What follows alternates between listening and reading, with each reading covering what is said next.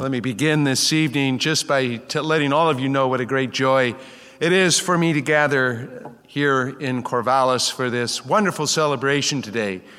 I mean, it would be wonderful enough just to be able to be here and celebrate the Holy Mass together, which is the source and summit of our life as Catholics. But on this occasion, it's especially joyful as the local campus ministry here at OSU celebrates, it's hard to believe, 100 years of ministering in the name of Christ on this campus in the name of the church. 100 years. That's amazing. When I learned that, I couldn't believe it. It's been that long that this ministry has been going on here. That's older than many of the parishes in our archdiocese. And so it's a great congratulations to all of you, and especially gratitude for those who have gone before us and upon whose shoulders we stand, so to speak. Now, I have to confess, I always get a little bit confused. Now, is this the duck or the beaver place?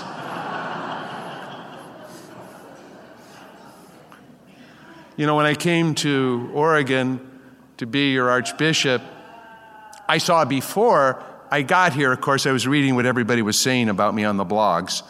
And I kept seeing people say, well, the real question is, are you going to be a duck or a beaver? Because I had no idea what they were talking about. So I managed to dodge the question, are you a duck or a beaver? And I was getting to the point where I didn't know how much longer I could dodge it. Well, then something wonderful happened. The University of Portland gave me an honorary doctorate. So now when I'm asked, am I a duck or a beaver, I just say, I'm sorry, I'm a pilot. Anyway, it's good to be with all of you. Maybe I should get a duck and a beaver bumper sticker, I don't know. Listen, we have in the gospel today, we're celebrating this Mass during this glorious Easter season. The world put away Easter, a long time ago, but we will celebrate the great feast of Easter for 7 weeks. We can't contain the joy of Easter Sunday to one day. We have to celebrate it for a full 7 weeks.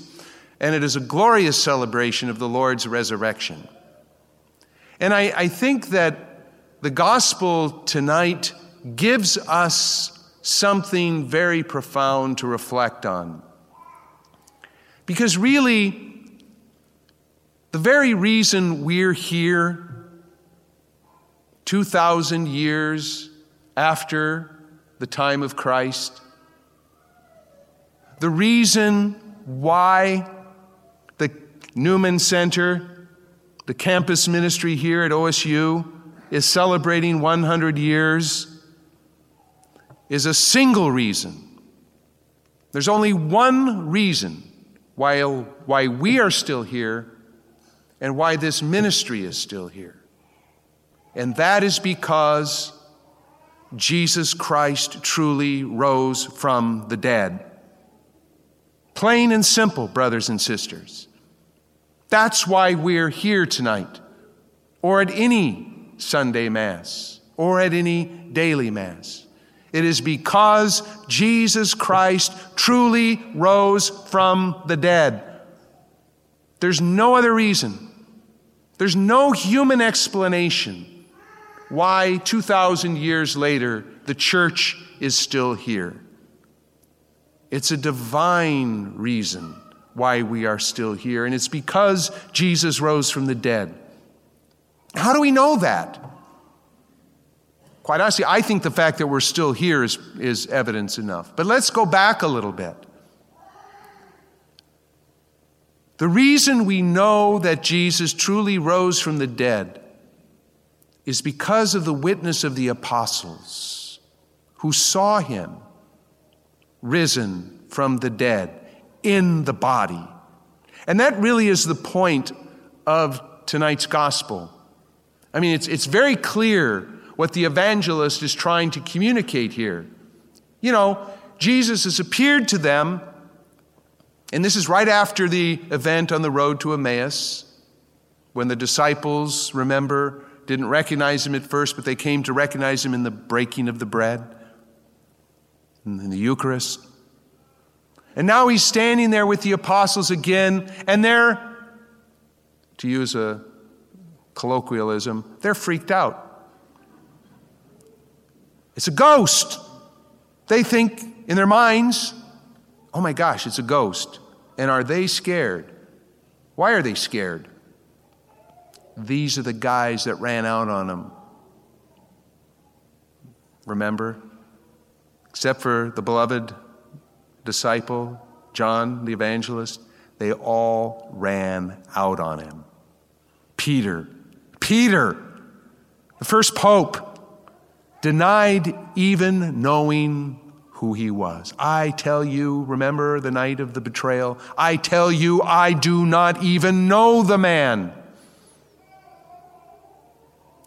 I'd be scared too if I abandoned my master and Lord. But he reassures them. He says, why do such thoughts go through your mind? It's not a ghost. Look at the nail prints in my hands. Look at my feet. Does a ghost have flesh? It's really me. And you kind of get the sense in the gospel that the look in the apostles' faces was still, we weren't quite convinced. So what does he do? Have you got something to eat? He wasn't hungry. He was trying to show he ate it in their presence. A ghost doesn't eat fish. All this strong evidence that he had truly risen from the dead. They saw him. They touched him. How do we know that? How do we know they're not just making up a story? How do we know that the body wasn't really just stolen and hidden somewhere? Like the chief priests said, we'll spread that story among everyone. They stole the body. How do we know it's just not a fable? And again, it's because we're here 2,000 years later. But why are we here 2,000 years later? It's because of the witness of the apostles. They witnessed to the risen Christ. They proclaimed him. And they weren't afraid to be killed rather than deny that Jesus Christ had risen from the dead. They would be tortured and killed rather than deny that truth, which they knew because they had seen him and they had touched him. Remember who these guys are. You know, these are not the paragons of courage. Remember, after Jesus, well, first of all, they all fled. But then they were afraid that they were going to come for them next. And they were always hiding, right? They're hiding out in the upper room. Even on the day of Pentecost, they were hiding. Yes, Jesus had told them something about sending them another advocate, the Spirit of truth and all that. But they were still scared, huddled in that upper room, afraid that they were going to be next, that they were going to be killed. That's what they were afraid of. They were going to do to them the same thing they did to Jesus. But then the Holy Spirit came on them. Of course, they had already seen Jesus risen from the dead, and he had ascended back to the Father, but he's gone again. Now what do we do? And they were afraid again until the Spirit came. Remember, the Spirit came in a great sound of rushing wind and tongues of fire, and they were filled with the Holy Spirit. And those men who 1 minute ago would have been afraid to even whisper out loud the name of Jesus, now go out into the street and boldly proclaim that he is risen from the dead and has become the source of eternal salvation, the forgiveness of sins for all who will believe in him. And we know that this was true because they went to their death professing it rather than deny it. You know, if Jesus was just, another prophet, another great teacher, rabbi who came and went, was even killed as a criminal, just like so many others before him, his movement would have just died. especially if they started going after and torturing and killing his followers, right? Listen, let's face it.